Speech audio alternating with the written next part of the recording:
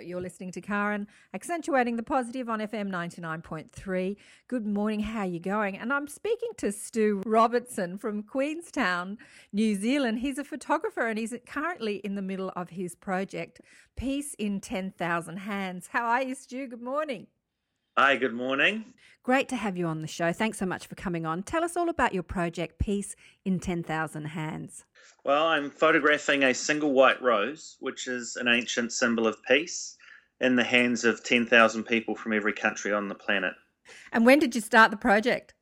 I started about 18 months ago. I sort of have this feeling that art is intimately entwined with the human condition, and it has the power to challenge and inspire. And using an ancient symbol of peace in the hands of people from every walk of life, every culture, every country on the planet, I'm hoping will inspire a conversation for peace globally.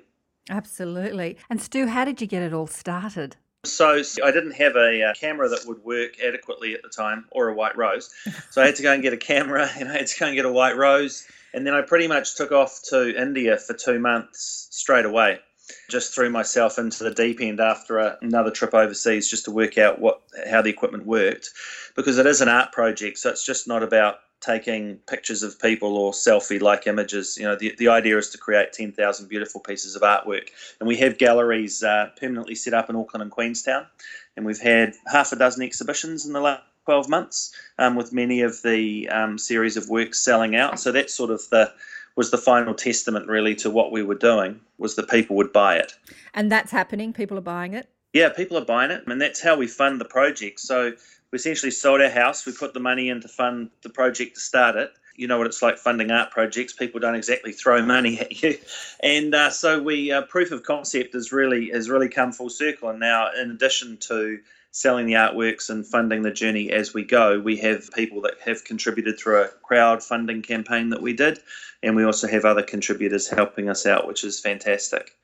I love people with a brilliant idea that do it towards a goal. I was speaking to Ben Harrington from Peace One Day in the UK recently, and he was saying it really doesn't matter what you do in life, but just do it for peace, you know, like do your art for peace or do your music for peace. Yeah. And he says that once you attach a meaning and a goal that's going to make a difference in the world to whatever it is you're doing, it changes your life. Have you found that that's happened for you as well? Well, I find myself in situations with gang members in various countries that I would never associate with enslaved workers, people living in desert situations, people under extreme hardship, A-list celebrities in Hollywood, the Dalai Lama. You know, I mean, there really has been a groundswell behind this project that I'm working on, but I think that's really indicative of the world is really ready for a conversation for peace. You know, in the late 60s, there seemed to be the real hope for peace, you know, Yoko and John leading the way and Imagine Peace, and people thought that there was a real chance. And then, you know, the symbols of peace were vilified. The people who wanted peace were radicalized and put into boxes of hippie or, you know, whatever. And it sort of basically it's bubbled along, but it hasn't really been in the forefront of people's minds. And there's a whole lot of people that are really pushing around the world to really invigorate this conversation. And the more people that can get in behind it and do whatever it is that they're doing, the more that the collective conscience of the planet will start to steer towards this being the only way, the only option. You know, we're not going to fight our way to peace. It's not an option. The only way forward is through peace. Yeah, I absolutely agree. I'm hearing you. So who has been your favourite? What subjects have been your favourite so far? You know, I do get asked this question. I find it very compromising because I feel there's a little piece of my heart and soul in every single image that I make. And when they go to people, although I'm very proud, I also get a bit upset. So I feel very hard picking. But the situations that you remember the most are the situations that are most make you like a fish out of water and challenge you. And through, it's not so much the photography, but it's the conversation that we have with these people and the people that we meet, and how some people genuinely, desperately, to the point of crying in front of the camera, want to have this conversation about peace. It's visceral. It's in the human condition, and for them to be involved in this project leads us to conversation. So some people we spend a lot of time with. So it's I look back and I reflect on the images, but it's the moments and conversations that I've had along the journey that are really, I guess, the most memorable part. One of the questions that we ask everybody 5 questions when we photograph them. And the last question that we ask them is, what does peace mean to you? And when we started this journey, that was one of the things that we wanted to know. And the absence of war, lack of violence, food and a safe home for children, all of the obvious things you kind of think.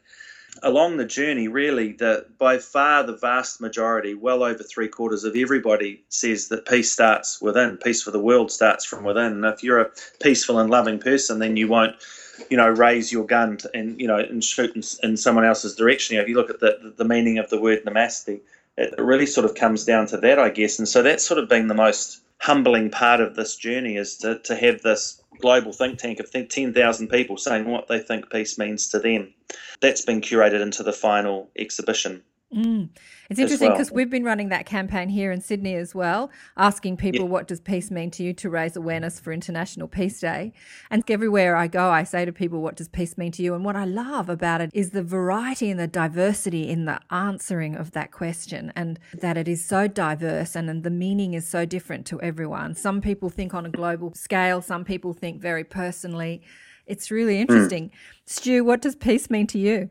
What does peace mean to me? Well, I'm exactly the same, really, in terms of what I just said. Peace starts from within, and if you're happy and peaceful and calm, then it's easy for you to act that way to other people. If you're not in a distressed state, looking for water, looking for food, having a very unhappy, threatening life at home.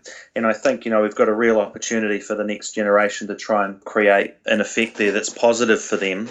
But we need to start sooner rather than later. That's my feeling. You're listening to Cara, and I've been chatting with Stu Robertson, a beautiful photographer and artist from Queenstown, New Zealand, and his project is Peace in 10,000 Hands. It's absolutely beautiful. Check it out, peacein10,000hands.com. He will also be exhibiting at Sydney Peace Day Festival. Stay tuned for more on FM 99.3.